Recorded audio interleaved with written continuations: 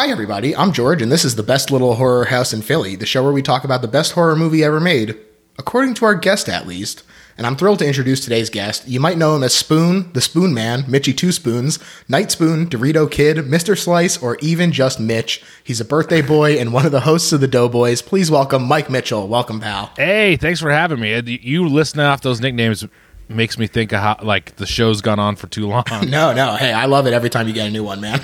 I'm excited to be here. A long time in the making. I'm happy to finally be on. Yeah, I can't wait. Well, we're thrilled to have you on here, and this is something that I have been trying to put in motion for a while, just because you've talked about horror a little bit on your own show, Doughboys, but it's always in the context of like, this scared the crap out of me as a kid. Like The Exorcist, I know you've talked about. You've mentioned Child's Play, which is the movie we're talking about today. So I'm curious, sort of, what it was like growing up, like your relationship to horror, and sort of if that's changed as you've gotten older. Man, yeah. So, I mean, it definitely has changed, just because I don't think that I can ever have like the fear I once had as a child. I mean, I still get myself freaked out by some movies, like if I watched a Conjuring or something alone, I think I'd still be kind of freaked out.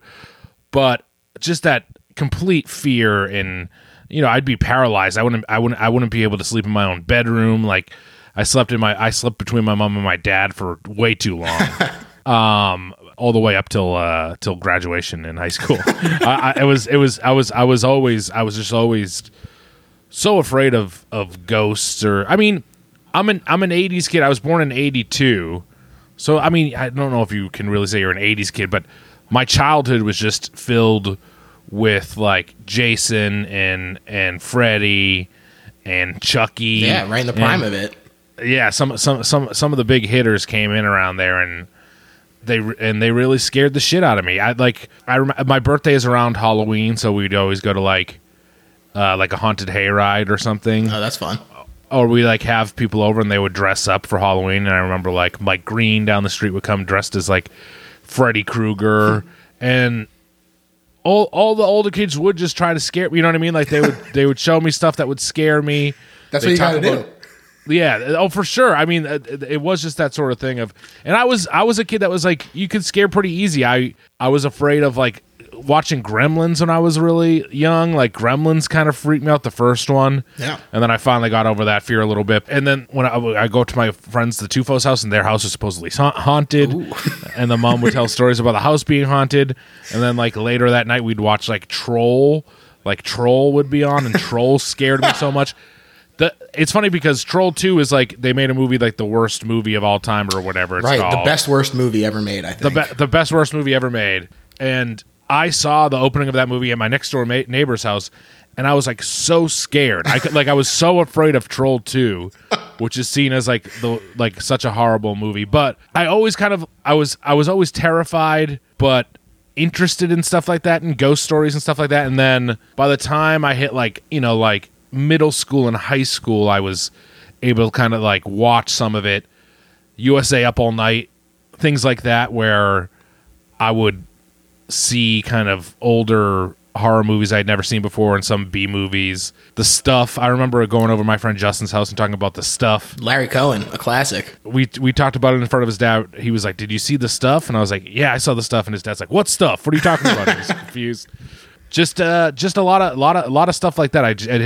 I'd always been around it. I always enjoyed it, but it wasn't until middle school, high school, when I wasn't as scared of it as much. And then like college, I got into some of the deeper stuff, and the Dawn of the Dead remake came out when I was in college, and I got into Romero stuff kind of right before that, and Day of the Dead, which I want to do really bad. I have a couple buddies, this Bugmain, and I used to live with Jack Allison, and I'd play parts of Day of the Dead, and I love that movie so much, and I was so bummed to hear Jack stole it. I loved that movie forever. Jack did it on here. It's like it's up there with as some of my, like, one of my favorite horror movies. And the thing is like my top 20 movies of all time. So yeah, I love The Thing. I love Day of the Dead is my favorite of the Romero movies. Oh, me too. I think it's incredible. I think that this is not to take away from the first two, which are incredible in their own right, but just the questions that Day of the Dead is asking and the scares in it and the fact that Joe Pilato is just going absolutely buck wild in there. Great movie. And The Thing, I always say that The Thing is like the Venn diagram middle section for me of actually scary and actually good. And it's got both things just firing at all cylinders. And seen as a failure. It's so crazy to me that it was seen as a failure. It's just it looks incredible to this day. Yeah. When I saw The Thing probably like my sophomore or junior year in college. So I even saw it kind of late. This is 2002 or 2003. But before there was kind of like a Thing renaissance. I feel like a Thing-a-sance. I feel like people really started loving The Thing, and then the sequel came around when I was in LA, and I was really excited for that, and it wasn't great, but I was blown away in school just seeing a movie that's like whatever 20 plus years old, and being like at that time and being like, this looks cooler and is scarier than any horror movie I've seen recently, Romero stuff I got into big when I was in college, and I love Day. Day to me is just there's so much doom and gloom in that movie, and people are like, oh, I love the feel of the 70s mixed in with Dawn of the Dead, and it gives a really weird vibe. And for me, it's the same thing with Day, but with the 80s. There's just a corrupt, empty feeling in that movie, and the opening so good. When they're calling for people in Miami, I think it is, and you slowly see the dead come out, and an alligator and the newspaper blows over. I love that movie so much. It to me, that is his best movie. And then I remember when I came to LA, like the first year, Land of the Dead came out too. And you know what?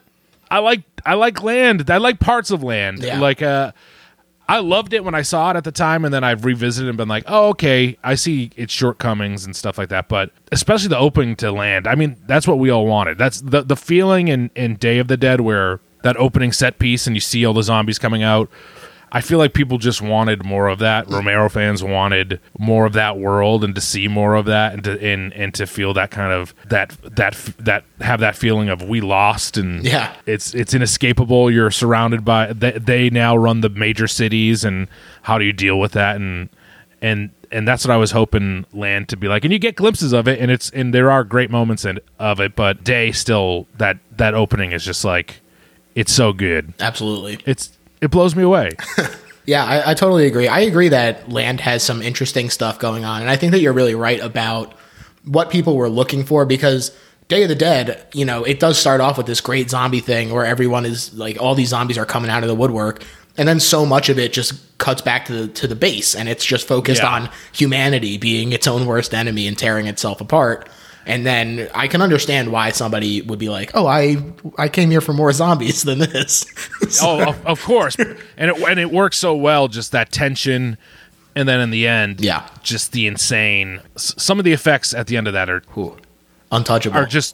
It's untouchable, and it's just some of the fucking grossest shit outside of like The Fly. Yeah, The Fly and Day of the Dead. Just some of the goriest stuff you could ever see, and when it looks Pilato so gets real. ripped in half. It's insane. I mean, the vocal cord stretching to me is he's like, ah, and it goes. You're just like, how did a person even think of that? When I was watching it, I mean, the first time I watched it, it's like watching a snuff film or something. It feels like you shouldn't be seeing it. Mm-hmm. It feels like the Faces of Death or something. It doesn't feel right when you're watching the ending of Day of the Dead for the first time. And I remember I was in college, and I was a sophomore in college, and I had it on TV the first time I watched it, I think, and just calling my friend, and at the time of being like, this movie's fucked up. I need to talk to somebody. It's too fucked up. I'm an adult, and I'm whatever, sophomore in college. I'm 20 years old, and I needed to talk to someone because that scene just got to me so much. And then I feel The Ring came out when I was that same year, actually. The Gore Verbinski's The Ring, Right. And I really loved The Ring when it first came out. I think it is a great horror movie. Still, I think it really works, and obviously the original Ringu is amazing. But I loved it back in the day, and me and my roommate Matt Grana and the two women who lived the floor below us, we went and all watched it as a group. And afterwards, I remember the women were like, the two girls were like, well, we were, that wasn't that scary, and me and Matt were like, yeah, it was fine. And then in our room, we like turned the TV around and had it face the wall because we were so terrified. And the two women we went with, besides probably being bummed out that they were with us, they just were not scared of the movie. It did not affect them at all. Wow. Not to say that there ever is any gender line as far as who is afraid of movies and who's not, but that me and my roommate Matt we were freaked out by The Ring, and both of us were like, we're not having any of it. And I feel like horror kind of went down. The Ring is great in some ways, and then that kind of was what it was for a while. And there was the Grudge remake and a lot of things like that. And it got into a place where whatever I feel like was 13 Ghosts around then too, Yeah, and then the remake of that. Yeah, it did kick off a big like import horror kind of wave where they were like, all right, let's just do a bunch of these remakes. We actually just recently covered The Ring on this show, and it was my first time watching it because I was pretty young when it came out. I was too young to get into the movie, even though it was PG-13. And I was also very scared at the time. I was like, there's no way I'm going to go see this movie. And so Samara is scary. She's so scary. I was still really scary. Really freaked out watching this movie the other week. It's scary. That turn at the end when the kid's like, why'd you do that? You shouldn't have let her, like, whatever. You shouldn't have let her free, or you shouldn't have saved her, or whatever they do. Yeah. And you realize, like, oh, fuck. She's just, like, evil. And then... What a twist. And then watching her crawl out of the TV at the end is and I mean, that Gore does a good job in that with that movie. It just is, it's really spooky. It worked really well for me. And I know that some people are so, like, it's only the original and fuck the remake, but... It worked. Yeah, why not? It worked for me. I liked it. Yeah. But I've been a fan ever since then. And like when I'm in LA, there's Neil Campbell and Paul Russ will sometimes do like a horror movie marathon on Halloween, like, or around Halloween, where we'd watch movies all day, and they'd range from, it would go from something that's not that scary, like is it Scary Buddies, like the Air Bud, maybe Spooky Buddies or something. Like that will be the first movie they play, or like I can't think of a good example right now. But oh, you know what, Mr. Boogedy, like it would be Mr. Boogedy is the first movie, and then the last movie is like Cannibal Holocaust or something like that. Like it goes from something light to something dark. Yeah, like new wave French horror or something like that, like the French, what is it, French French Extremity. Yeah, French Extremity. Yeah, and stuff which I sometimes just even hard to watch, but it's fun to it's fun to kind of, and I've seen a lot of great movies that way too, things I've never heard of, but it's fun to go from something light to something grotesque, something you can't even keep your eyes on, because a lot of that stuff works for me. I will still turn away from the screen. Watching The Fly still, the arm breaking scene, things like that. It still gets to me. Things like body horror and things like that really, I don't do well with. So I still will go see a scary movie in theaters. I love going to the movies, and I always try to see whatever the new scary movie is in theaters, and Conjuring and stuff in the last few years. And I feel like I saw Mama in theaters, and I loved Mama when I first saw Mama in theaters.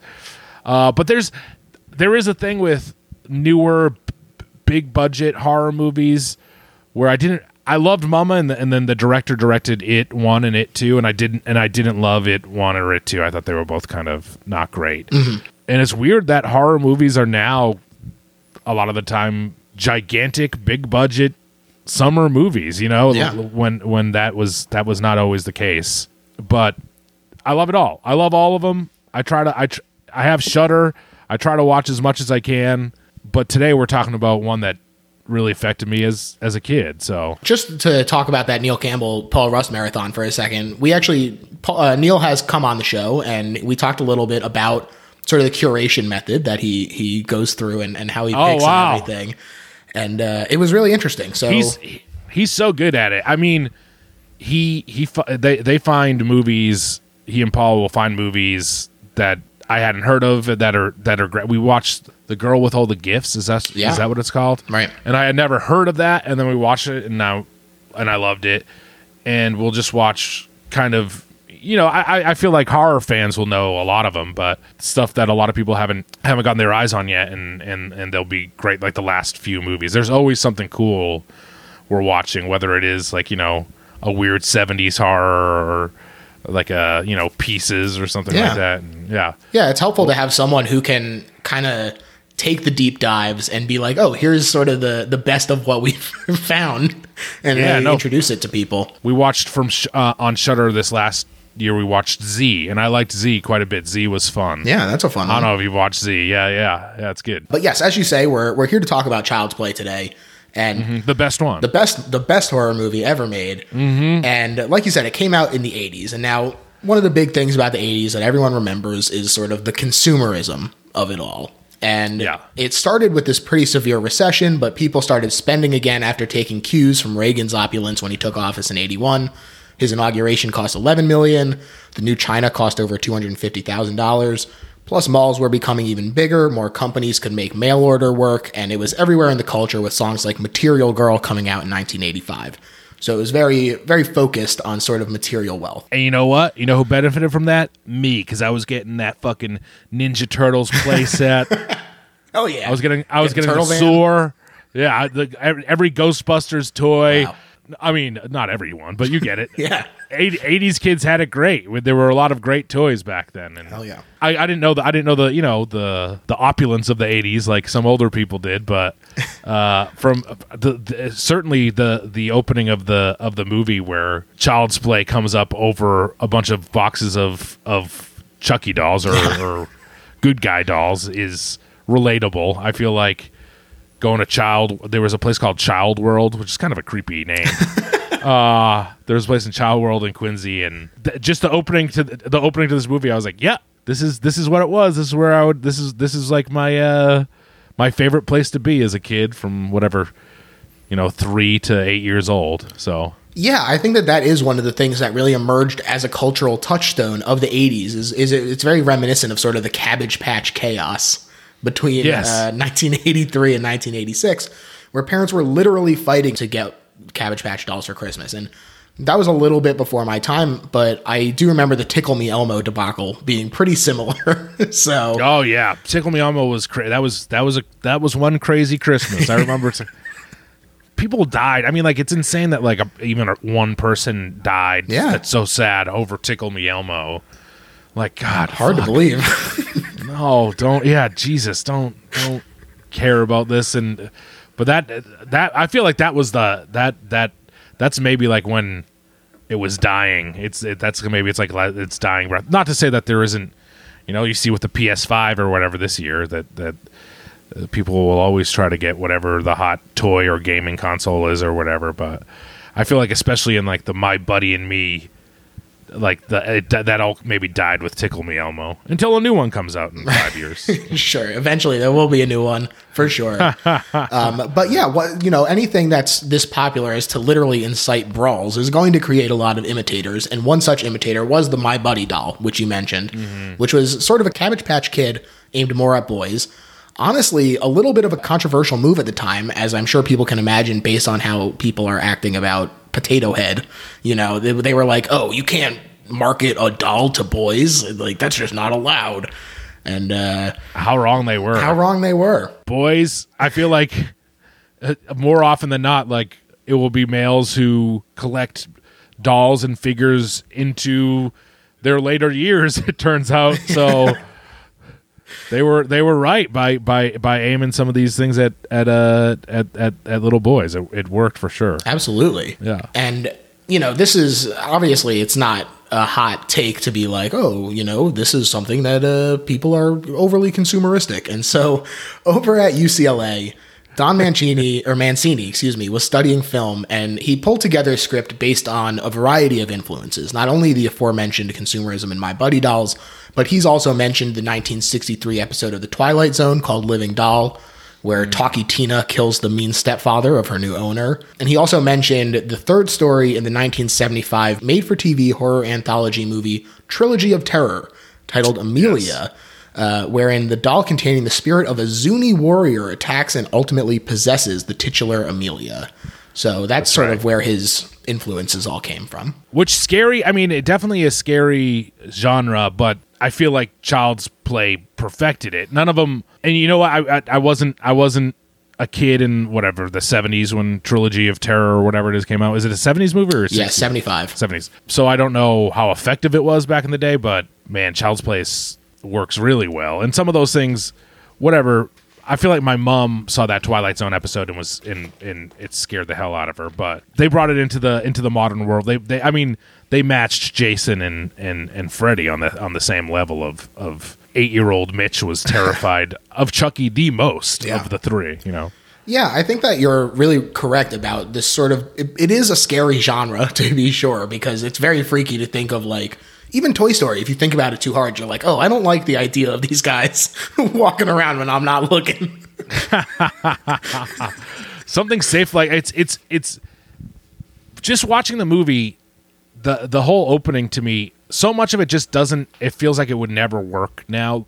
If I was reading scripts and I was giving like script notes or whatever, and someone gave me an opening where this murder, like kind of a serial killer type asshole who he is a serial killer, but he's also kind of in a gang. I don't know what the hell's going on, but this guy who gets shot and then like uses basically, I think voodoo. Is it voodoo? Yeah. To put himself into a doll and like lightning strikes in the store, like explodes. I would be like, reading that, I'd be like, no, like this won't work. It is such a crazy opening to that movie that it feels like in the modern world it feels like a whole different genre at first. It doesn't. Yeah. It somehow works. It works. It works really well. But go on with what you were saying. I'm sorry to interrupt. No. Well, I think that it's also interesting that opening, which does surprisingly work, is the second run at it, because originally he was going to get transferred from being in the electric chair, and like his soul would zap over. And so the idea that they were like, this doesn't work, let's go back, make this voodoo magic where the lightning strikes the store and explodes. So that was reshot? It wasn't reshot, it was rescripted. Rescripted, okay. But that is wild. It is wild. And the script was titled Blood Buddy and would have featured a doll that has fake blood for it if you played rough with it, which at first I was like, that is insane. That's like the worst idea for a doll I ever heard. But then I was like, oh, but there are like dolls that go to the bathroom and stuff. Of course. So I guess this isn't crazy.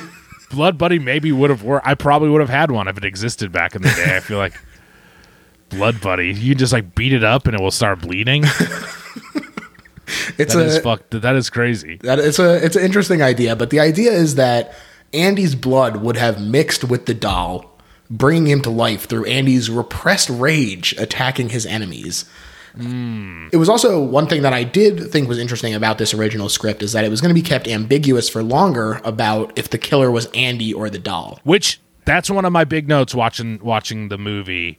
And you know, they don't really show Chucky, and I wrote it down. I think it was like 43 minutes in or something, where you finally see Chucky, like, oh, that's Chucky. There he is. He's talking, or in the crazy moment, especially with Catherine Hicks, where his head twists around, and then you're like, oh, it is really doll, which is fucking scary as hell. Yeah, super scary.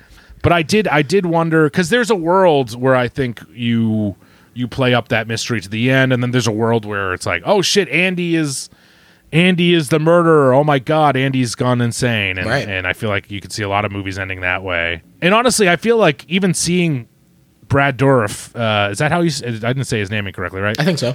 He's great. And he's right. He's in Deadwood. He's in a bunch of stuff. Ooh, I love him in Deadwood. He's great in The Exorcist 3 as well. He's great. I mean, he's so much fun, and he's the perfect voice of Chucky. And I honestly don't know if seeing him before He enters Chucky. I don't know if the opening works as well like now, but I still do love it because even if whatever, it feels like I was saying, it feels like a completely crazy different movie almost when you're watching the opening to the scares you have later of like seeing Chucky scurry by, but that stuff still works. You know, it doesn't affect it to that stuff, so that stuff doesn't work. Just the mystery side of it and all of that could have been played out a little bit more. But I still anytime that you get to see Chucky moving or you see him out of the corner of your eye, the fucking scariest. It's the scary. It's so scary. Yeah. Just getting a little glimpses of Chucky, and then later even seeing him just like moving when they pull all the guns out and he's really moving. Yeah. Also scary. But yeah, I really agree. I think that this movie feels like it could have gone in like 5 different directions, and each one of them would have been interesting. Yeah. But yeah, like you said, I think I also noted that it was almost exactly halfway when Chucky, his head turns around and you're like, oh shit, it is Chucky. Yeah, it's fucking Chucky. And it's crazy that he goes off into like a Chucky rant too. Which, because there's a lot of stuff where you're like, oh, Chucky gets funnier later, you know, like he's not as funny here. You don't see like as much of the Chucky being like, hey Andy, it's me. Like you see a little bit of that. Don't get me wrong, but in 2, like you see more Chucky, and in 3 you see more Chucky, and then later on he's the main character. He's the main character. He's comedic. You know what I mean? You're seeing like. The fear of seeing Chucky is gone, but that part, I mean, I'm sure that we'll get to it, but the part where the batteries fall out and then she walks over to Chucky and checks and sees he has no batteries, his head spins around. That shit is terrifying. That's like horror movie gold. It rules. It's so good. And then quickly after that, he goes nuts. Yeah. And it's like, you fucking bitch. And it's like more like Chucky. It's crazy when he goes off and is like calling Catherine Hicks a bitch and a slut and this terrible stuff. And you're like, oh, that feels a little bit more like how Chucky is later, but it's also darker and kind of more fucked up than Chucky is later on. You know, I don't know if Chucky is ever as fucked up as he is in this first movie ever again. Yeah, it's interesting. They kind of, I think that with the VOD ones, the 2 most recent ones, not including the reboot, they kind of tried to go back that way. And I know that not everyone likes the newer ones. I happen to think that the 2 VOD ones are pretty solid, and especially Cult of Chucky, they really, I think, tend to go a little towards the darker side again, which is an interesting path. I'm not opposed to them going back this way. Yeah, I mean, like, I love some of the campy stuff later on too. You know, like Seed of Chucky and Bride of Chucky are a lot of fun, and it's the craziest franchise. I mean, I tip my hat to Mancini because this movie feels like it never should have worked, and it fucking worked. And then there's people who love this movie, and they're just fans of the franchise. And it showed when the remake came out, and a lot of people were upset about it too. That, oh, these people who make these movies are still really in control of it, and you know, like they're still saying and doing interesting things. Yeah, which I think that they are. It would be one thing if the franchise had been like sitting there languishing for years, but like they were still putting out movies together. The steady hand of Dourif and Mancini holding it down. I don't know. It just didn't feel like it needed to happen, considering they could have just let them keep going. But I guess we'll get the TV show. So the TV show should be interesting. Yeah, and they're involved with the TV show, so that's cool. Yeah. And hey, I love Aubrey Plaza. She's great, and it was fun to go see the new Chucky. Was it called Chucky? I think it's Child's Play again. That's right, because they have the remake rights to Child's Play specifically. Right. The first movie. And there's like a couple fun moments in the movie, but the original is so good. And speaking of which, just stuff that you touched on before, but in the opening when we see Andy, he's like he's watching what is the Chucky World? He's watching like a Good Guy cartoon show. Yeah. And then he's like making breakfast for his mom, and he's using Good Guy cereal. Oh, that breakfast. That breakfast is fucking gross. I mean, that I did mark that down. That him spilling the breakfast and waking up Catherine Hicks at 6:30 a.m. is the scariest part of the movie for me.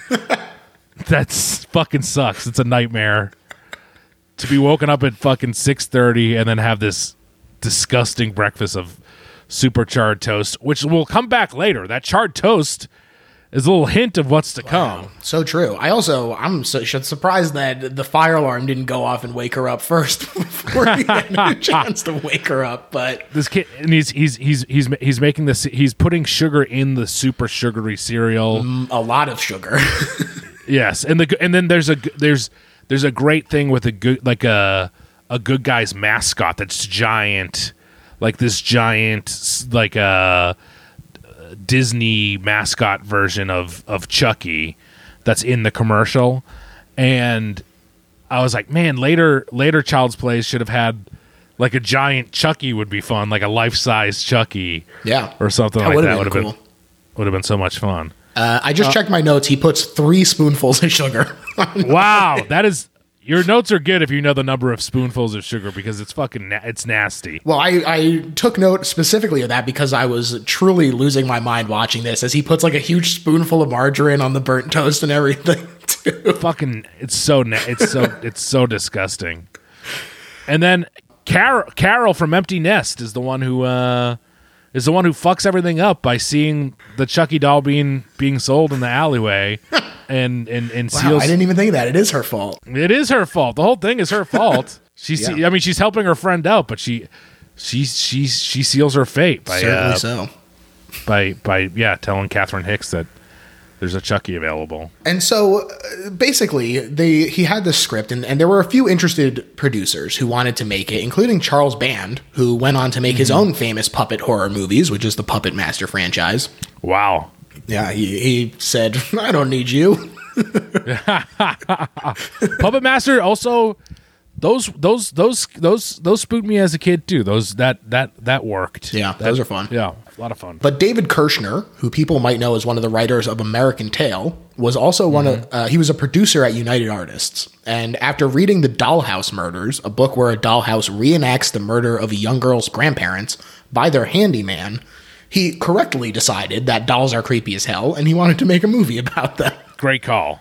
I mean, they're creepy as hell. Yeah, absolutely. And so he told the readers at UA to dig through the pile, and they pulled out Blood Buddy, which actually was originally titled Batteries Not Included. And then they had John LaFia rewrite it to Blood Buddy to make it less of a whodunit, and he took out Andy out of the running as a suspect earlier to make him more sympathetic. And this is also when Charles Lee Ray gets moved to the magic spell in the toy store instead of the electric chair. What do you think? Do you think it would have been a better move to have to keep the whodunit? I can't tell, because seeing Chucky, but also of course at the end you could have revealed that it was still Chucky, and it would have been terrifying. You know, that it actually was the doll. But I don't know. I honestly can't tell what's the better move there. I think that it would have been a better one shot. But I think that this is better for the long run. Yeah, of course. For franchise sake, it's much better. And you know what? The crazy thing is that I noted this, is that 14 minutes in, and you already see Chucky kind of moving around. Like, you know, not but just 14 minutes into the movie, Chucky has been purchased, and he's like looking at the TV or whatever, you know? Yeah. These creepy things where he's blinking or like turning his attention towards the TV to hear about his friend that he wants to murder. Right. Yeah. The directors that they had considered were William Friedkin, speaking of The Exorcist. Terrifying.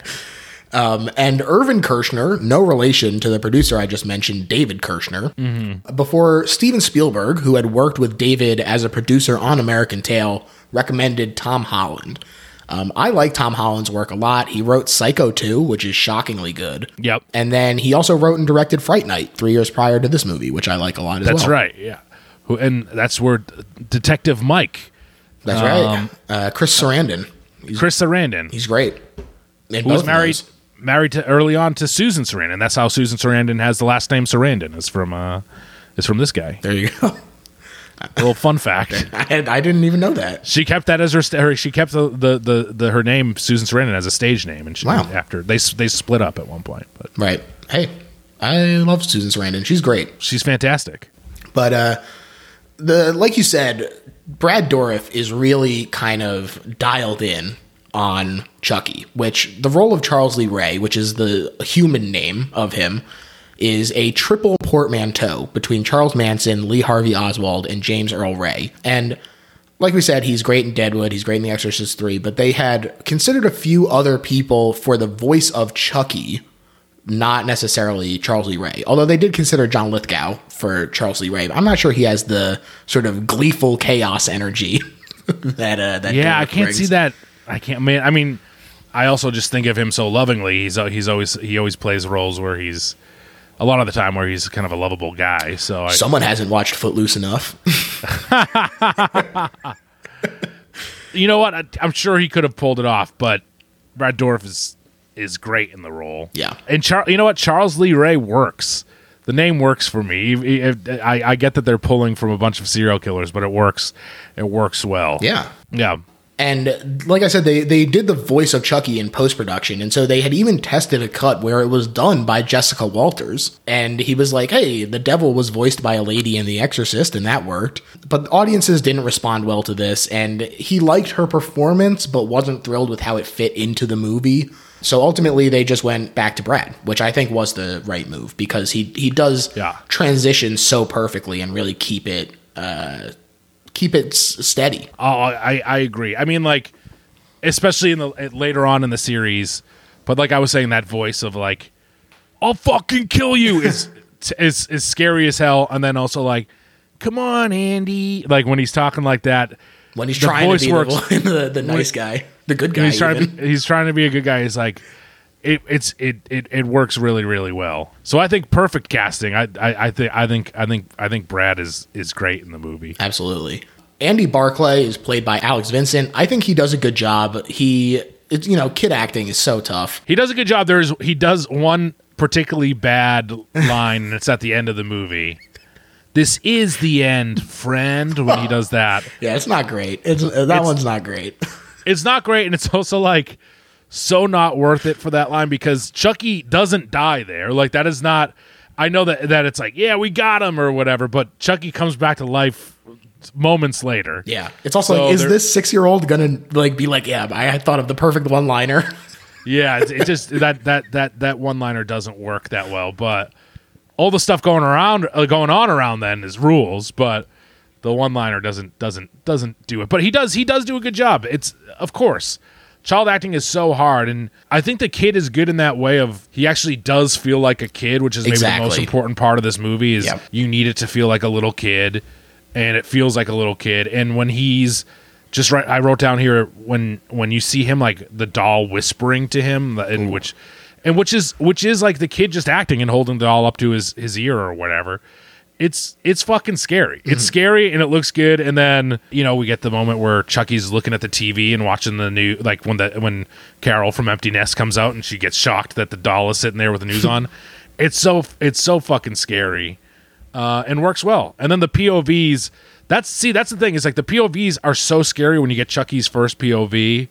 And I feel like you could have played with that longer with the Andy thing, but I don't know. They of course made the right choice. Right. Yeah. And like you said, his feeling like a kid who is sort of swept up in this, I think, is the most important part of it.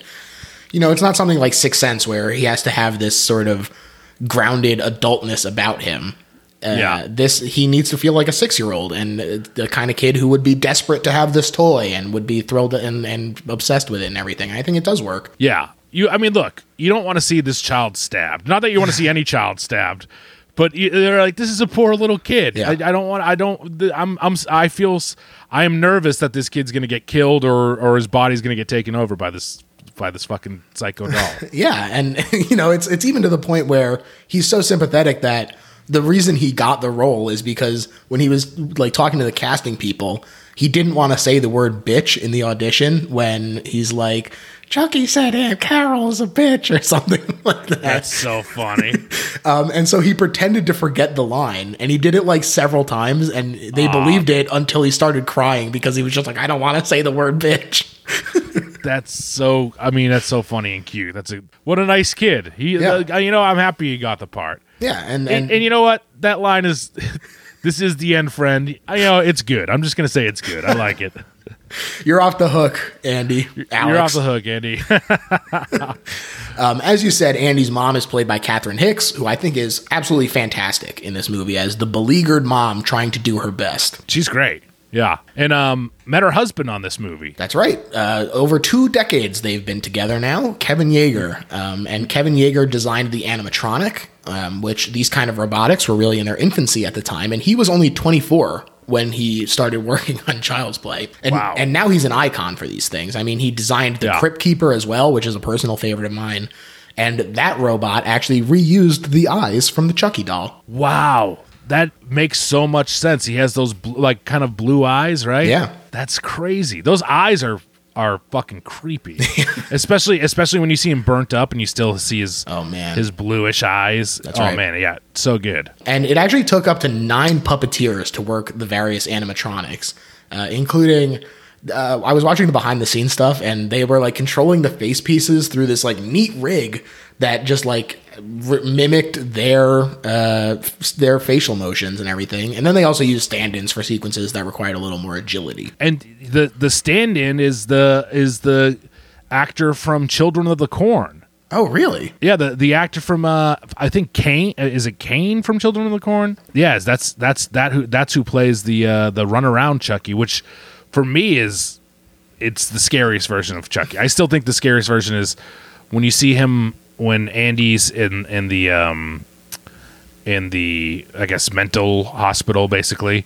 You see Chucky kind of climbing the stairs outside. Oh, yeah. All that shit, all the background catching glimpse of Chucky, or when like he like is like standing up and looks down and runs out of the room or whatever. Just I love that stuff. That stuff is the scary. That's what scared me so much as a kid.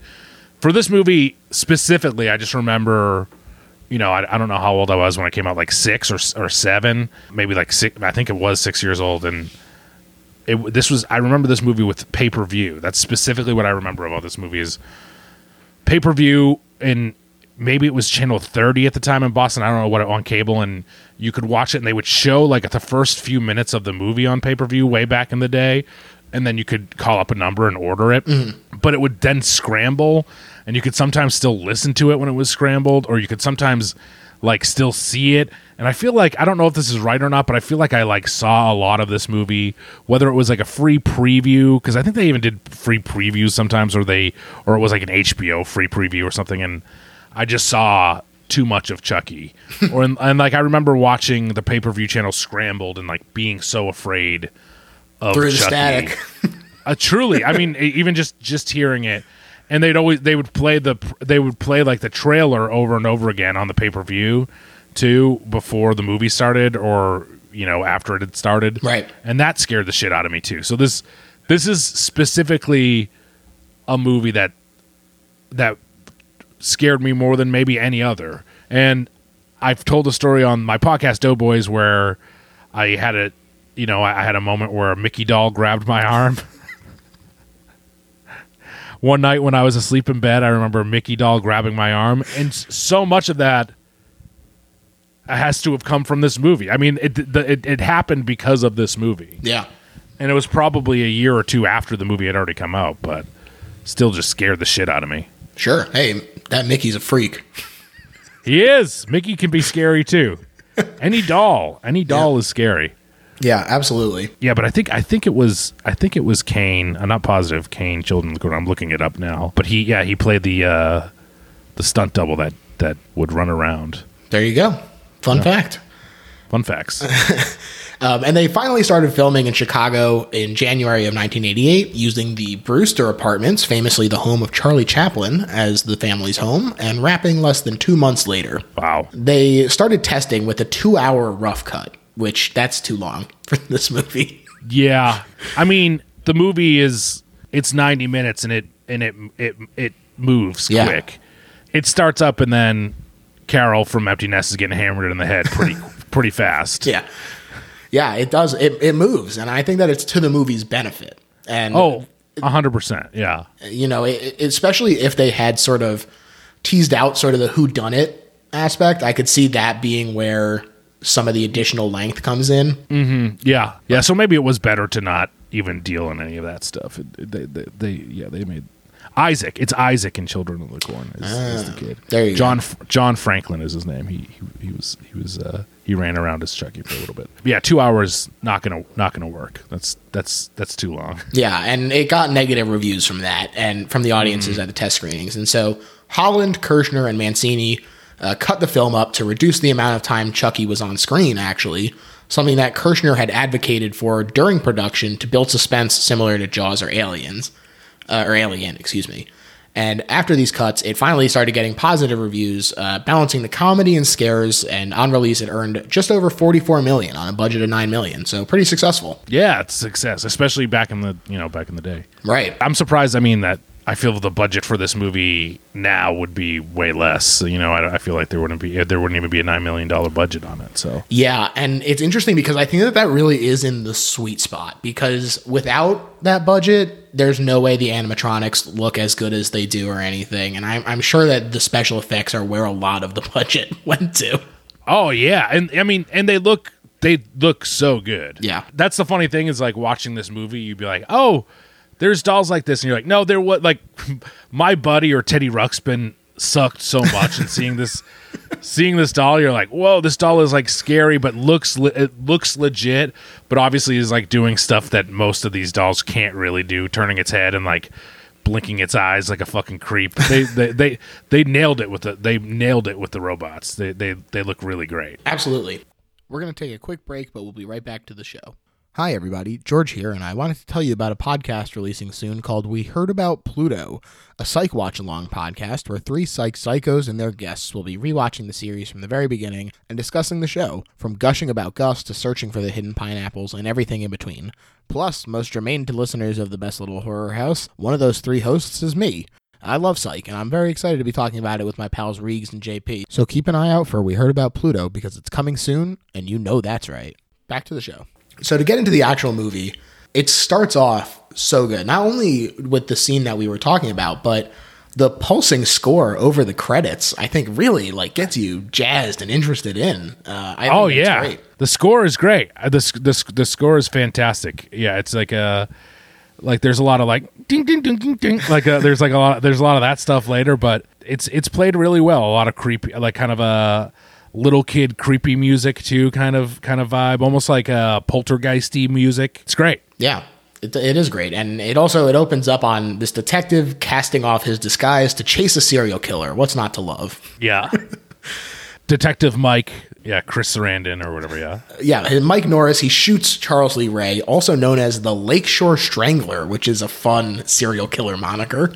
It is great. I almost wish that we knew more about the Lakeshore Strangler. And it is just funny that like with this serial killer, that it's just like turned into a thing where it's like a foot chase and they're chasing each other and shooting guns at each other. And there's another guy, Eddie, That's Eddie, right. His partner in crime. Yeah. And he sees this chase happening, plus a cop car coming up after him, and he just peels out and he leaves Charles to fend for himself. Yeah. And so, like you say, Charles breaks into this toy store. We finally get the title card when the camera lingers on a pile of Good Guys dolls stacked to the dang ceiling. Yeah. And I loved just watching the camera like navigate this toy store and getting to scope out all the fun old toys like Power Play Hockey and all that stuff. Just fun to look at. It was so great. I mean, like I said, it was that sort of thing of that. It was the best and safest place for a kid to be. I think there's that just in what this movie plays on so much of is like, oh, the safety of a child. Like he's safe when he has his toys or he has his doll or whatever. Right. And then turning a doll villainous. It's perfect. And so in this toy store, Detective Mike shoots Charles again and he hits him in the chest. And so Charles, he realizes his impending death and he threatens to kill both Mike for shooting him and Eddie for leaving him. And so he performs this spell to transfer his soul into a good guy doll, which causes the store, as we said, to be struck by lightning. Struck by lightning and explodes. This fucking rules. The shattering glass, the gathering clouds, the huge fucking explosion, and the stunt work with everyone just flying out of there. It's fucking crazy. And this happens. I mean, we'll get into it, but this happens a couple more times where I was like, holy shit, they do some big practical explosions and stuff in this movie. Yeah, the car flip later and everything. The car too. flip, another house explodes entirely. It's crazy. They really went for it. They really did. And so Mike goes back into the rubble and he finds the lifeless body of Charles Lee Ray. But the camera pans to a good guy doll that seems to have a suspicious glint in his eye. Really just a nice little like tease of what's coming. I love the way that they handle that. Yeah, I love that Chucky is so lifeless for a long while. It's like even when Andy has him, he's not he plays dead for quite a bit. Yeah.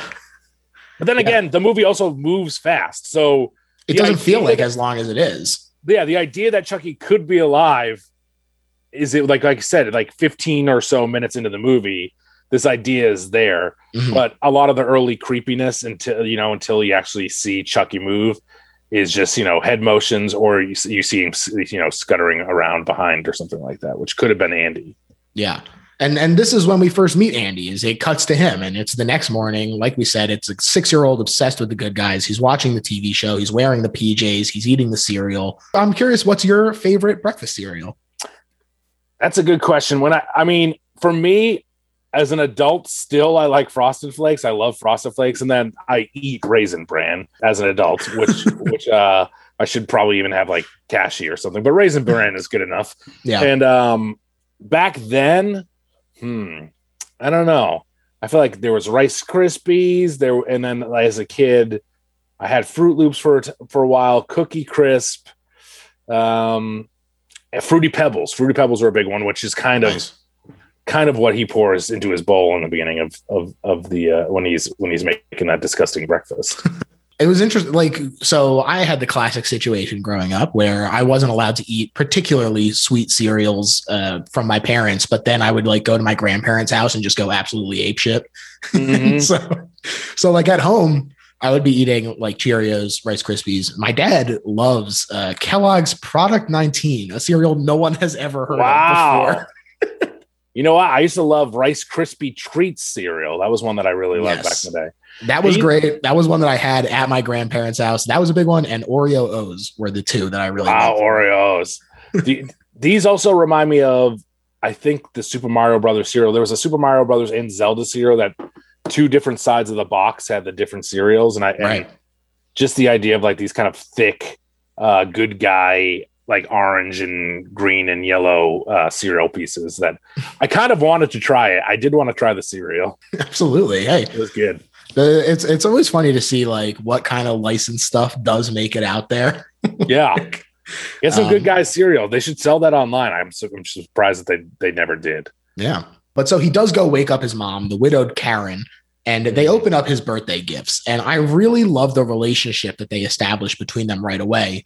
And of course, it is brutal to think that he's getting a good guy doll and then it's closed, the ultimate slap in the face gift to a child.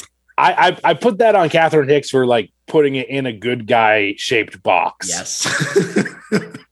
He's so excited to see the shape of the box, and she put clothes in the box. I mean, she you didn't have any other box to put it in. It looks so much like it's like.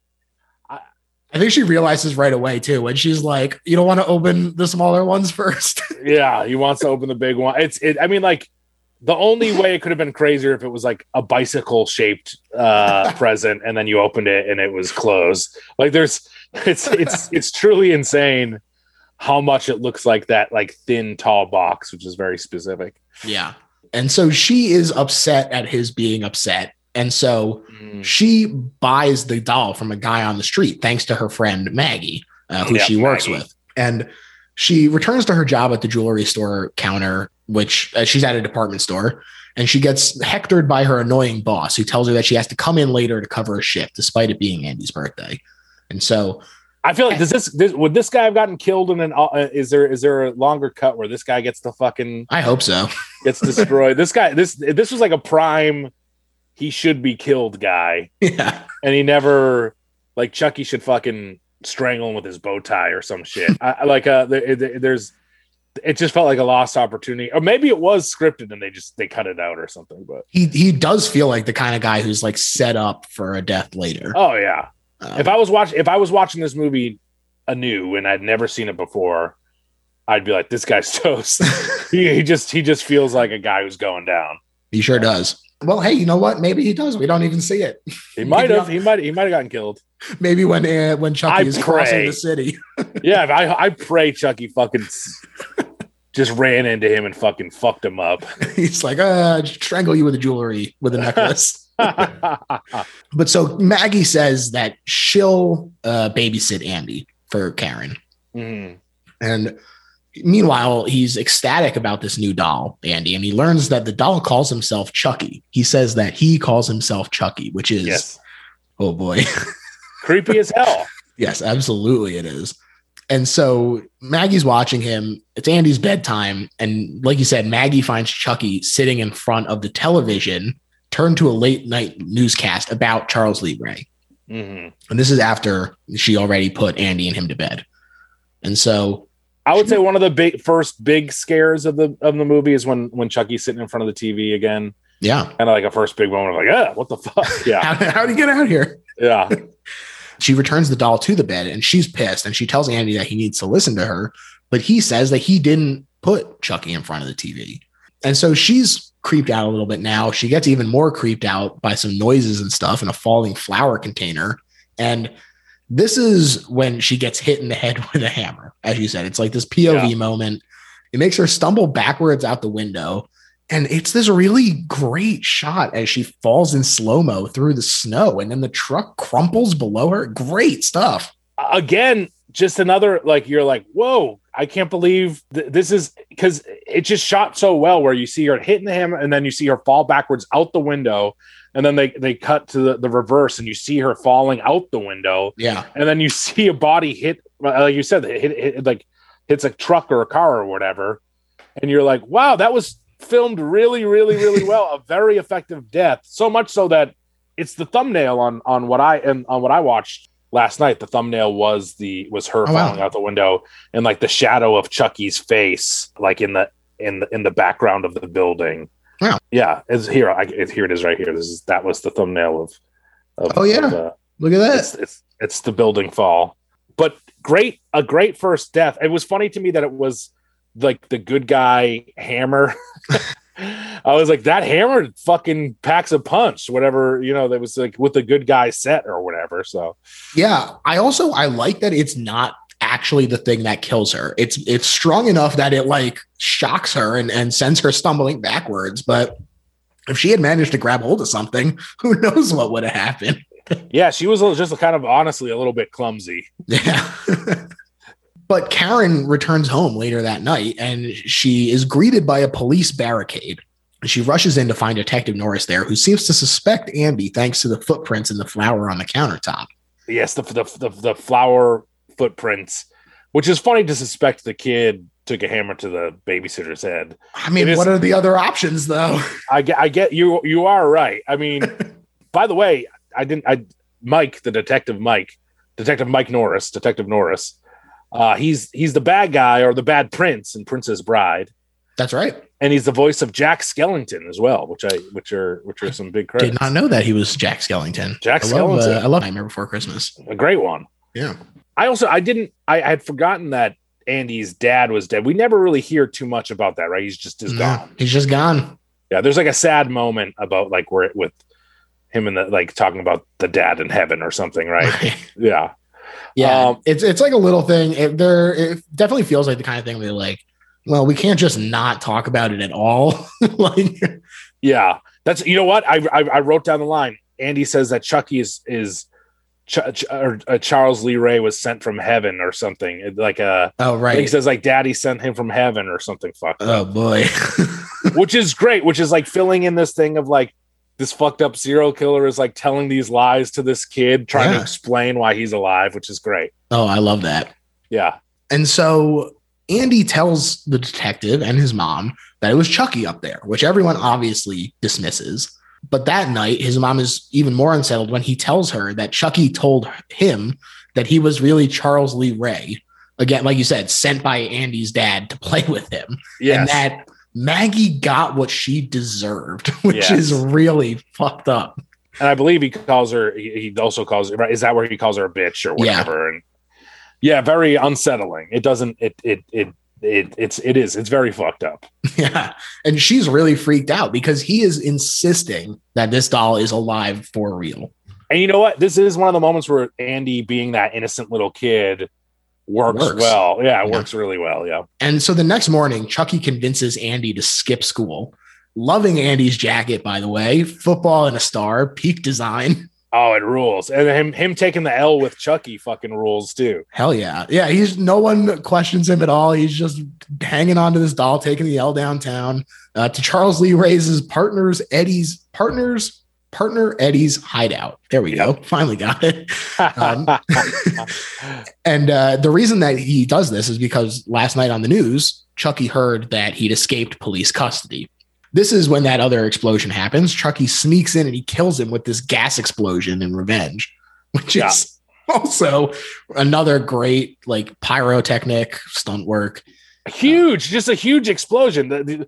I mean, I got to tell Eddie. Also, they set this house up really well where you don't really see, you see Chucky's hand, which is kind of even the first time where you're like, oh, that's the doll's hand? Kind of. You can't be too sure, but he's moving through and they do the POV of Chucky, which is always great. And you're seeing this house, and this house is just like fucking rats in it. There's a bunch of rats in this house. But then this dude is just, Eddie never really truly sees Chucky. He just starts fucking firing his gun. Eddie is fucking paranoid, just fucking firing off his gun. And like you said, Chucky turns the gas up. Eddie opens the door and just fucking fires another one. He just is fucking firing this gun left and right. Eddie was a madman, and he went down because of it. He got incinerated. He sure did. And so obviously the police are suspicious of this small child who just happens to be around 2 violent deaths. And so they take him into custody for questioning, and he starts getting violent with the Chucky doll to try and get him to talk, which this is something that I also really, really like, where it obviously would just like further cement their suspicions that the kid is actually the one doing it if he's getting violent here. But he's just getting desperate to try and get him to show that he is alive. I think it's great writing there.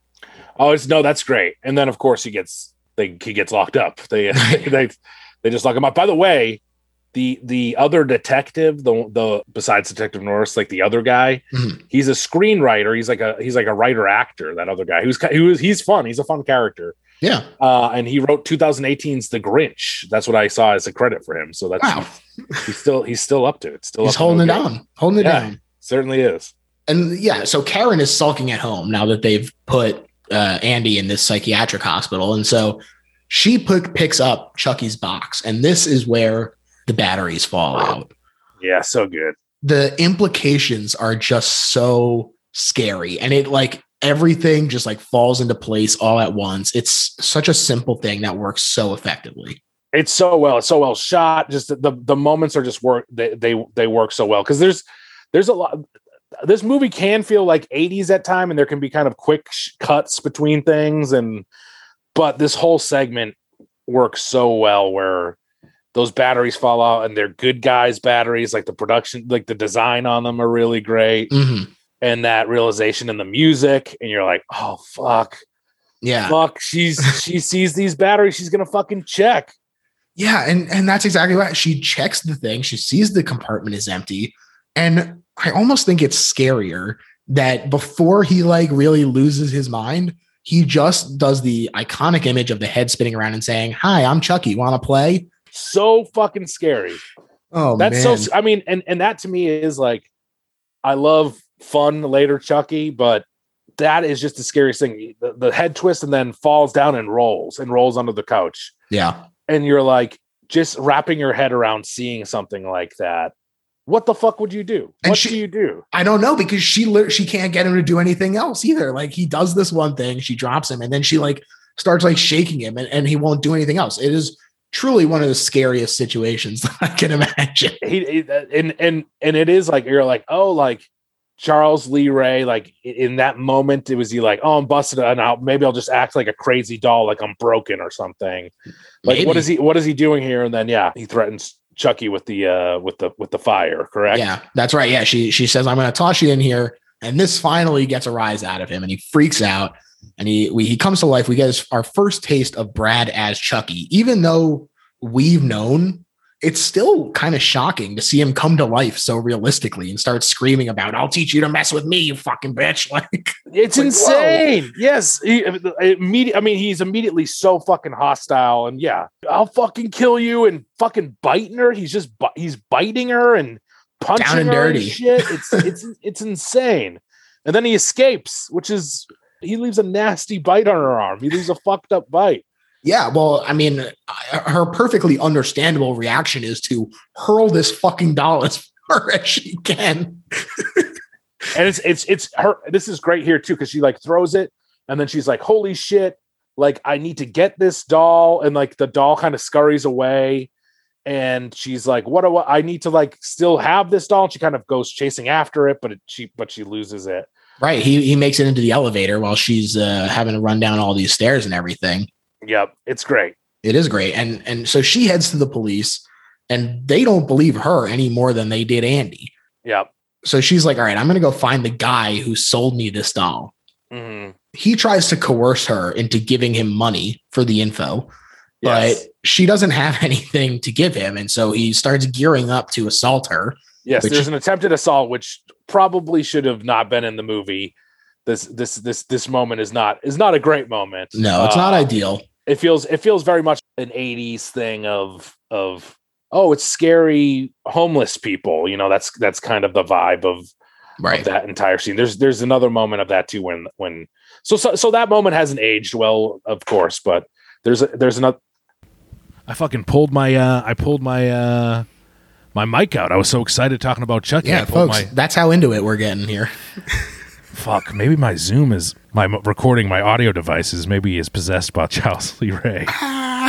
There's a possibility, a strong possibility. You heard us talking about him. A very strong possibility that my Zoom is recorded is haunted by Charles Lee Ray. This tonight, you're just going to hear, "Hi, I'm Zoomy. Want to play?"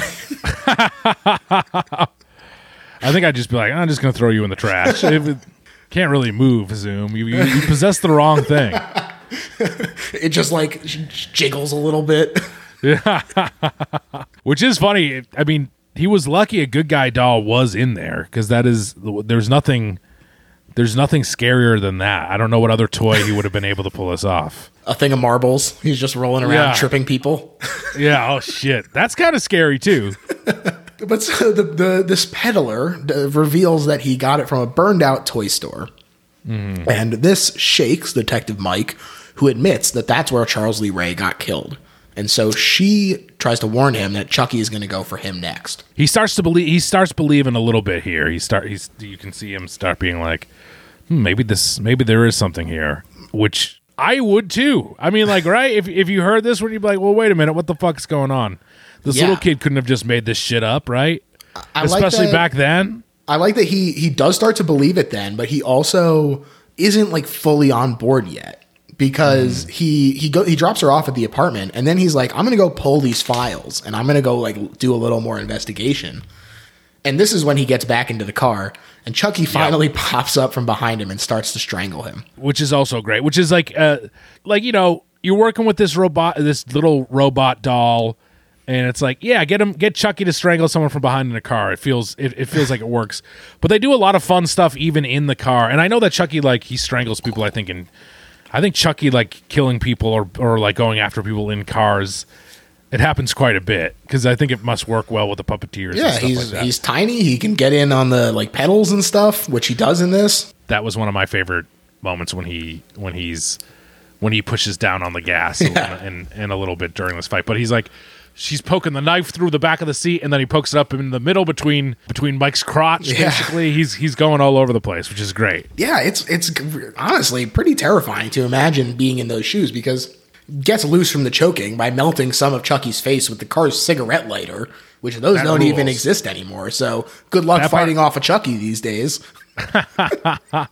That moment rules when he burns his face with it too, and like you see that it's like kind of melts up, and he's like, it's like causing him pain, so it's like kind of working. It's fucked up. It's awesome. Yeah, I like that a lot. And then, like you said, he starts stabbing the kitchen knife into the back of the driver's seat, misses him by like inches. This is Yeah. really, really great, really scary stuff. And of course, he's trying to drive the whole time as well. And yeah, and another crazy kind of like actiony like stunt set piece here where he's driving around the streets of Chicago all crazy. I want to say that also right here is the first time we ever get the like maniacal Chucky laugh where he's kind of having where he's like where he's like having fun. Right. You know, like that kind of that classic Chucky laugh. We get the first version of it here. I did a horrible impression of it, but you get it. You know out there, you know what it sounds like. You know what it sounds like. And you know, he does finally get him to crash the car. He flips the car again. Great stunt work. Yep. And Chucky is like taunting him as he like runs around the car. It's really just more great stuff. And It's awesome. Running around the car stuff. It just rules, and it's so scary. Seeing his legs fucking run by, it's awesome. yeah, exactly. This is exactly what you were talking about before, where it's like the stuff about him moving on his own, like the little bits, is very creepy and it's very effective. But these moments where he is running and like fully alive are the moments that really stick with you, because it's so past the realm of like, oh, well, I could maybe talk myself out of being scared of the doll like moving its head a little bit. This thing is going crazy now. It's that sort of thing in like the Muppet movie when you see Kermit. Not that this is scary, but when you see Kermit, no one is scared at this moment. I'm not revealing that I was terrified when I saw this moment, but when Kermit is riding the bike and you see like Terrifying. a full puppet, you see like the full puppet riding the bike, and you're like, or the Muppet, and you're like, wow, holy shit, this looks fucking cool. Yeah. And then to see like his little feet scamper around, it looks great. Yeah, and when you're like you're saying, when he's really tooling around, you're like, oh man, this guy's quick. He's a quick little fucking monster. He's terrifying. Yeah, I agree. I think that that's a really great example of the Muppet movie. I think that any time that they're able to sort of pull something off like that, though, not only is it just like scary in moments like this, but it is just impressive from like a props work standpoint. Like, oh yeah, another that bicycle scene is incredible. Also when he is like the cowboy and he's just like standing there on his own 2 feet, that's another incredible moment where you're like, wow, how are they even doing this? It looks and it like brings a weird believability to the movies. You know what I mean? Like you believe that. I'm like, hey, yeah, Kermit's doing that. He's standing there. That's Kermit. Hell yeah. It rules. And Detective Mike manages to get a shot off into Chucky's shoulder, which does make him run away. Yeah. And so the next day, he feels some more pain. Right. Which, by the way, at this scene here, one of my questions was like, and I do wonder if there was ever a version of this, but or if maybe if they would do this nowadays. But I was like, Mike could have died. There's a world where like Mike could have died in this movie, and it probably would have been right there. Yeah. Though obviously he comes around it, and but at the end you could have had anyone, the detective partner or whatever, the other partner, or even just Andy and his mom. Yeah. And I do wonder if like nowadays he would have just gotten fucking shot here, but I like that he stays alive. I like Mike. Detective Norris is a nice guy. Yeah, it is an interesting character. I think that the fact that he is willing to sort of accept what's happening, it makes him a little more interesting than someone who might be similar in movies that have come out over the years. But I like him as well. I'm happy that he stays alive. Yeah, and right after this, we get to see one of the most insane things in the movie, which is Charles Lee Ray's apartment. This apartment is fucking wild. Karen goes there and she is just staring in disbelief at the paintings on the walls depicting voodoo rituals and everything. It is just, he put a lot of work into it. Yeah, so Charles Lee Ray, he like painted this stuff on his wall of like his basically of his friend who's into voodoo, like teaching him how to cheat death, basically. Like I think he maybe even writes those words on the wall or something like that. But that that's what he did. Charles Lee Ray did this himself. He drew this on the wall. He didn't want to forget. Look, if someone gave you the secret to escaping death, you'd be like, I am making sure that I never forget any part of this. And then it's really crazy. I mean, one, that this guy's friends with him, but I mean, we'll get into this guy too. But the guy is not happy when he sees Chucky, because Chucky sees him and shortly after this. Yeah. And Yeah. Well, I like that we also get like a fun fake out here in this apartment where like a shadowy figure comes up behind Karen while she's staring at these walls, and you're like, oh shit, who is this? Because it's too big for Chucky. But it's just Mike. It's Detective Mike. He believes her Mike now knows. All it took was Chucky trying to stab him in his car, and he now is on board. And he is the one who tells her about Chucky's voodoo teacher, which is John Dr. Death Bishop, who is conveniently being visited by Chucky right now. Dr. Death, there should be a Dr. Death prequel. I want to know more about Dr. Death. Because he seems to be really mad at Charles Lee Ray. He's like, you're an abomination or whatever. It's just like, well, you taught him how to cheat death. Right. What did you think was going to happen?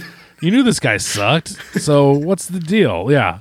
Yeah, so Mike he's telling her that he found this information. He wants to go check out the doctor, but Chucky wants to know why he's able to feel pain and even bleed despite being a doll. Mm-hmm. And so Dr. Death explains that the more time he spends in the doll, the more human he will become. And so Chucky demands that John help him reverse the spell, but he chastises him for perverting all that he taught him about voodoo, which is interesting, sort of like, you taught him how to do this, and then he did it, and that's the bad part. There might have been some stuff with Dr. Death that was cut. I couldn't tell, but like, yeah, it is confusing. What you were friends with this guy, weren't you? But he seems very anti-Chucky. Yeah, and this is why we need that prequel. We need the backstory. I thought you might have said that, and then he has a fucking voodoo doll, which is like a crazy death, but also is a pretty fun death to see here, where he starts breaking his arms and his arm and his leg. It's definitely the most over the top so far, and yes, I like it a lot. It is very fun. It is also pretty gruesome. Like the arm. It's definitely gruesome. That's my exact note. It's gruesome when his arm and legs break. It's gruesome. It's a gruesome moment. Great minds think alike. Truly. And so now that he's in this agony, Chucky is threatening to kill him. And Dr. Death tells him that to escape the doll, he has to transfer his soul to the first human that he revealed his true self to, which is obviously Andy. Yep. I'm going to be a 6-year-old boy again, is what he says. He gets a whole new lease on life.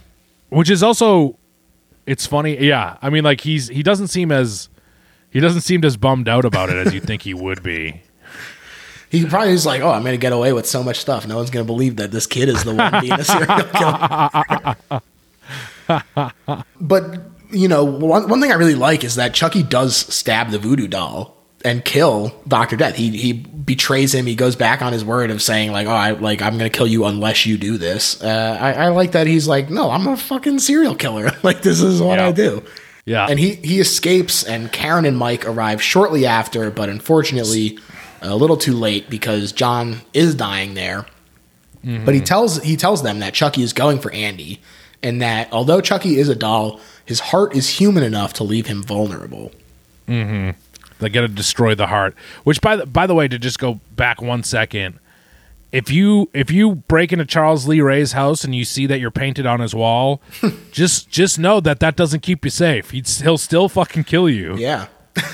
Someone that he painted on his own wall, still not good enough for him. He'll fucking destroy you. He'll use a voodoo doll and he'll stab you in the heart. Charles Lee Ray is ruthless. He doesn't give a shit about anybody.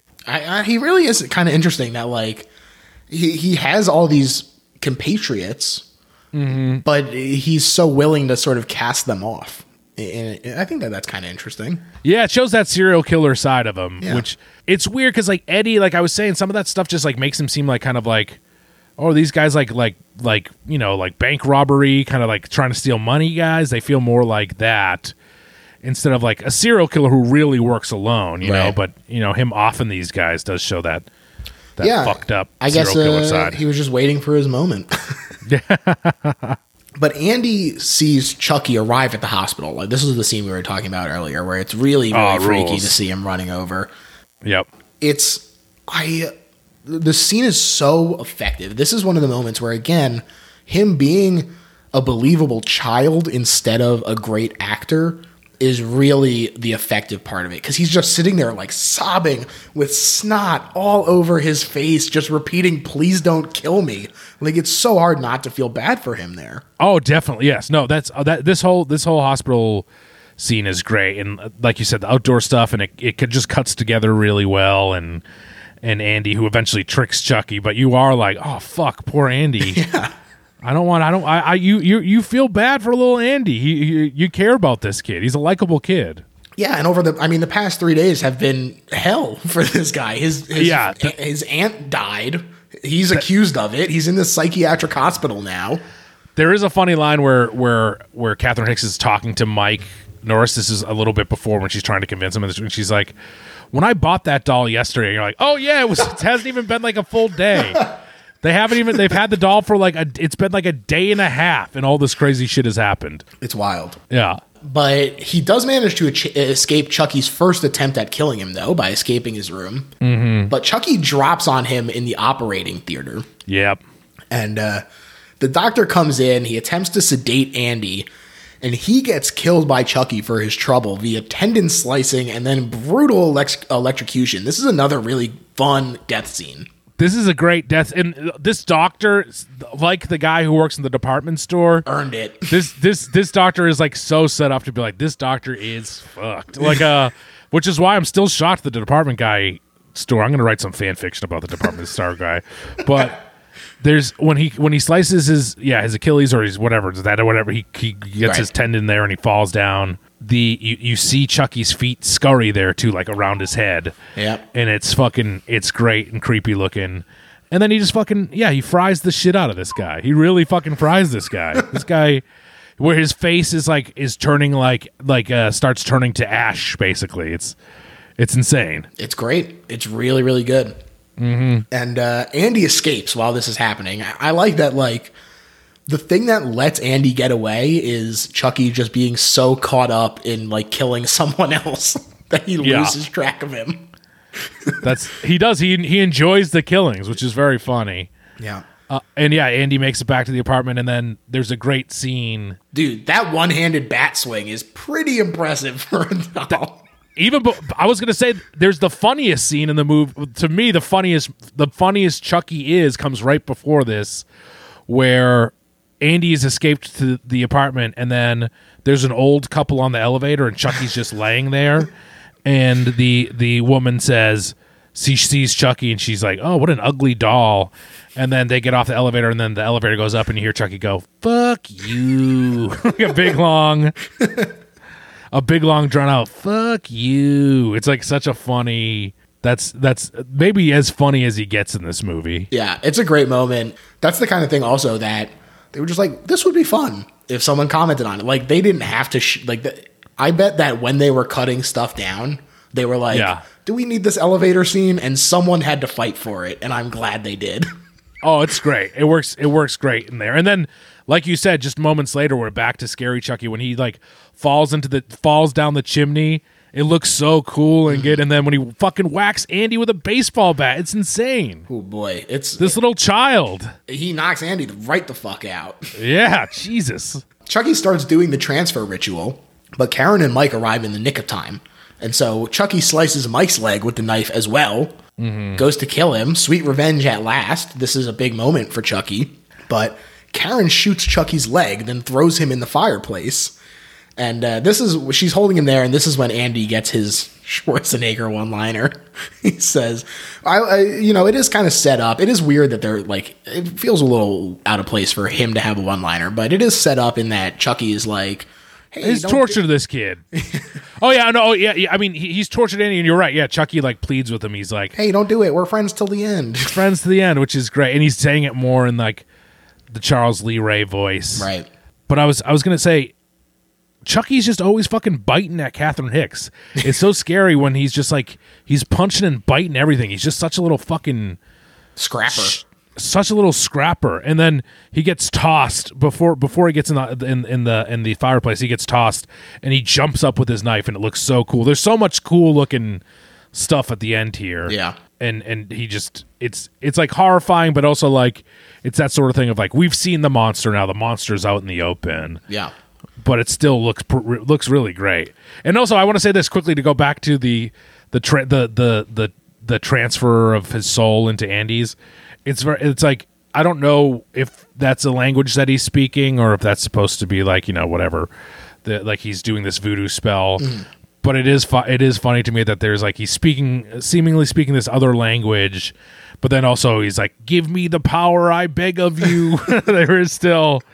You still do hear one line that is in plain English that you get that he's like calling to some gods to transfer his soul over, which is, it's great that he does that throughout the rest of the movies, right? Give me the power, I beg of you, is like you hear that over and over again as the series goes on. Yeah, I love it. And I think that's another example of sort of like the Father sending him from heaven line, where they do a really good job of sort of filling in just enough to make sure that you understand without having to sit there and exposition you to death. Yeah. The one method of death that Chucky has not done. Also, I feel like, you know what? I'm throwing out alts and stuff, and there was an alt where Chucky could have possessed Andy at the end. Like, that's could have been how the movie ended. He made the move, yeah. He made the move, but I love everything. I love how this movie plays out in every way. But we're at the fireplace, and Andy's tosses in his match. Yeah, he does, and there's so much fire. Like, oh yeah, he really ignites. And Chucky's just is fucking screaming like crazy. Mm-hmm. He's going off, which is it's awesome. Him running around on fire rules. Yeah. Yeah, it's great, and you think that it's all over, and so they all go to help Mike. But as Dr. Death said, the only way to kill him is through the heart. And so we get another chase scene, again, very grotesque, with this burnt up Chucky as he's running around. It's so good looking. Oh, the burnt Chucky is fucking the best. It's first they reveal when Andy sees that he's gone, and then when you finally, I mean, you see the burnt Chucky before that, which is gnarly, but then the reveal of living burnt Chucky, he's so fucking cool looking. Yeah, yeah. And him walking towards Andy like all burnt is just, it's iconic. It's so absolutely good. It's incredible. And again, this is the sort of thing where it's like, if they didn't have that budget, like, you're just not sure that this sort of thing would come off believably. It would really sort of be a detriment to this movie. And the fact that they managed to execute these incredible set pieces that are not even the set pieces, but just like stunt pieces and prop pieces that are just so incredible. This is the kind of thing that makes it stick in people's mind. Ultimately, if it had just been a movie about a talking doll, still probably would have been really scary, but I don't know that it would have found as much of a foothold outside of people who had seen it young if it hadn't had these incredible moments. Agreed. And we get some more good stuff with like The Shining. Chucky kind of pulling a Shining, stabbing. He's like stabbing through the door. Yeah, with Catherine Hicks, and he gets her hand too. He fucking stabs her hand, which is incredible that she still manages to make the shot when he gets her arm. But she does manage to shoot Chucky to pieces. It's awesome. And so Mike's partner, Jack, that's the other guy's name. He arrives at the apartment, and after he sees Mike wounds, he calls for an ambulance. And he asks them what happened, and Mike tells him that it was the doll, but Jack refuses to believe it, obviously. And so, double fake out. We thought Chucky had finally been killed. He instead bursts through the vent and tries to kill Jack by strangling him. Fucking awesome. It's so great. The head on the TV. The head on the TV, like the burnt head on the TV, and Jack seeing Chucky be alive. It is so great that you're like, oh man, it's just like this little nub of Chucky is still alive. Right. And until that heart, you got to hit the heart. Got to hit the heart. And Karen pulls Chucky's body off him, throws it across the room. Mike shoots Chucky in the heart, finally killing him for real. As the voice transitions, this is a nice moment where it pitches up to the normal good guy voice. I'm Chucky, wanna play? And that goes back to normal. So great. So good. So good. And also, by the way, hitting the heart and the explosion from the heart is fucking great too. Just the explosion of blood it leaves on like the wall and curtain is so good. Yeah, I love that a lot. And, Mike asks Jack if he believes him now, to which Jack replies, yeah, but who's going to believe me? And it really is this kind of thing of like, These three, there are so many deaths littering the city, and no one is going to believe in these three. Yeah, what what is this weird conspiracy? That is wild. I mean, and you get that sense. He delivers that line really well, where he's like we're fucked, and now I'm a part of this shit. I wish I'd never seen this. This sucks. Yeah. Who would want to see it? It would destroy my world. I wouldn't want to see that some fucking doll came to life. It's terrifying. Absolutely. I mean, you can see it on Andy's face when he takes one last look at Chucky, clearly traumatized by everything that's happened.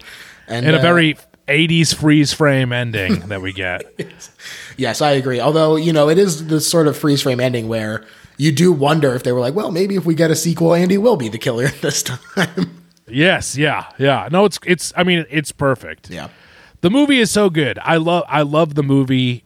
It truly terrified me as a child, but I think people don't take it seriously as a horror film. I think that they think of, I think Chucky's kind of like a laughable character, but he's supposed to be like hokey later on. He's supposed to be kind of a fun, when the movies get campy, he's supposed to be kind of like a fun comedic killer later on.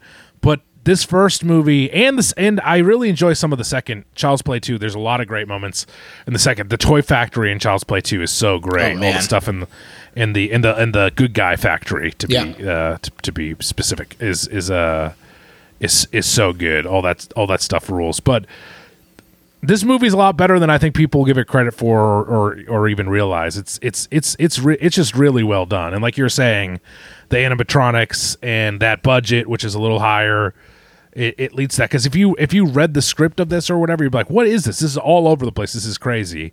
But it works. The movie works. It works great. Yeah. Yeah, I agree. And now, Mitch, we've reached the point of the show where we sum up why this is not just a good horror movie, but why it is, in fact, the best horror movie ever made. And I'm going to let you kick it off. Well, I think the reason that this is the best horror movie ever made is because it put the fear into children. I mean, Freddy and Jason are scary, but it just takes that thing of a child's doll, something so you would never think about ever coming to life and stabbing you to death. These things that you just take for granted, and these things that you love, these big toy stores, these My Buddy dolls, and just corrupting them completely, and that's what's terrifying to me about it. I think it works so well in that Chucky was up there with Freddy and Jason, who were the Freddy and Jason in the 80s. Those are the two top dogs, and Michael Myers too, but 70s. Yeah, we already had his time in the sun. He had his time, but in Freddy Krueger, and then it's like this little doll. This little doll is among the icons of horror, and just playing on that thing, the fear of a child, which even look, Freddy Krueger, he comes after teenage kids. Jason, he comes after teenage kids. They usually there's I know that there's younger campers in the Friday the 13th movies that they never harm, like in like I don't know in only in part 6. Only in part 6. It's part 6. That's what it is. Okay, and so like this is the real threat of a sweet child dying and his soul being taken over by this serial killer forever, and it's fucked up and terrifying. It's the thing that you like everyone fears of, like an innocent kid. And like I said, corrupting the things that they hold dear and that they think are safe. Yeah. And for that reason, I mean, just as a kid, it built that fear into me. But when you think about old dolls, like my fucking grandma had a doll that she wanted to give my sister that's like 100 years old. Fucking terrifying. And there is something to seeing things like that of these lifeless things in them having life, something given life that did not have life before, which is a terrifying concept. And that's why it's the fucking best horror movie of all time. That's why Chucky is still at Universal Horror Nights in LA and in Florida. Why Chucky still has a big role. And look, he becomes funnier later on. The movies get more campy. But in this first one, seeing him scamper around and that idea of like, who's killing people? It's a doll, and then seeing that be real, that fear realized of like, oh my God, it is real, and now I'm getting stabbed by the doll and I'm dying, or I'm getting hit with a hammer in the head and I'm dying. That shit is terrifying. It's great. Yeah, I totally agree. To me, this is the best horror movie ever made because of that subversion that you're kind of alluding to. I think that Freddy nightmares are already scary. And sleepaway camp, you know, for a kid, you're away from your parents, you're maybe spending time by yourself for the first time, away from them. That's also scary. But this is subverting something that is supposed to be very safe. This is the inversion of what children hang on to dolls for security. And for them to take that security away from you is really, really incredible. And it's great that it is just like put in this like big corporate it could be anywhere, it could be any doll in America, it could be in any house in America. Yeah. Just this fucking stupid doll. And especially when you're like, yeah, those dolls are like they're lifeless like that. And even sometimes when they do like the like, oh, they do bring them to life when they move their head around and they play their stupid recordings. And then to see Charles Lee Ray take over them and when he's Chucky and the head turns around and it's like that twisted, that moment right there where Catherine Hicks sees him and he rolls onto the couch. That to me is like one of the scariest things ever in horror movies. And I know that a lot of it comes from childhood, but that's where a lot of our fears come from. Hell yeah. It's those childhood fears. Kinder trauma. That's what they call it. It works. It sure stuck does. with me. And I also love that Don Mancini has talked about how he doesn't condescend to horror. He really loves it. And I think that is on display because you can sometimes tell when someone is making a horror movie just because it's usually more effective to make with a low budget than some of the other genres. And, you know, they just think that they might be able to make a cheap buck off of a horror movie. But with Don, I think he really does love it. And having a lasting icon made between Brad and Don working on this, I think it couldn't have happened to a nicer group of people. Listening to them on the commentary track that I listened to was just so fun. They're such nice guys. And that's what makes this the best horror movie ever made. I agree. There's a lot to that point of that these guys are still making these movies and they still care about these movies, which like in our, you know, in the world of in show business and in the film industry, the idea that these guys care about their property and care about their fans and care about the cult around Chucky, the cult of Chucky. they care about that stuff, and that fucking rules. What I mean, like it's that sort of thing of Wes Craven, rest in peace.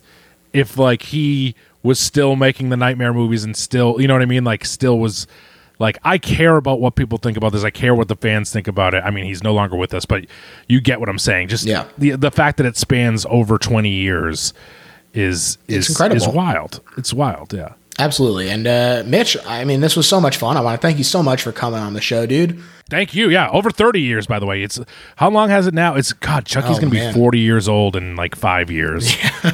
That's fucking crazy. That is crazy. And you know what? I'm looking forward to the TV show. So me too. Me too. I'm happy that I got to. I'm happy that I finally got to do this, man. I love Chucky. I love Child's Play 2. And yeah, I'm excited to see what happens next. I feel like I would love to see that version if that's what the TV show is like. Yeah. To see like the kind of the scary version of little glimpses of Chucky and Chucky running around. That will be fun. Little chaos Chucky. Yeah, I hope that it's good, and I think it will be. But why don't you tell the people where they can listen to your show? I love Doughboys. I highly encourage people to go check it out. Oh, thank you, dude. Yeah, tell them all about it. You got some big news coming up too, right? Yeah, we got the Doughathon. We got the Doughathon is May 1st. Which is a 25-hour live stream we're doing for charity, which is a lot of fun. And the podcast is Doughboys, which is you can find it anywhere you find podcasts. And then we got the Doughboys Double, which is on Patreon, which you can subscribe to for a few bucks a month.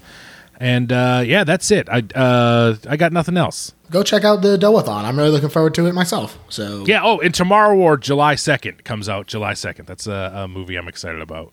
Which is actiony and should be it should be scary too. So I'm excited for people to see it. Hell yeah. I can't wait to see it. And as far as my plugs, you can find me on Twitter at LittleHorrorPHL. The show also has a Patreon. We do bonus episodes, early and ad-free episodes. We're doing a watch-along of The X-Files, which is my first time watching. So if you like The X-Files and you want to chime in over there, just sign up for the Best Little Horror House in Philly Patreon. And rate and review if you're enjoying the show. That's it. Thanks again. Thank you, dude. All right, everyone. Have a good one. See ya. Bye.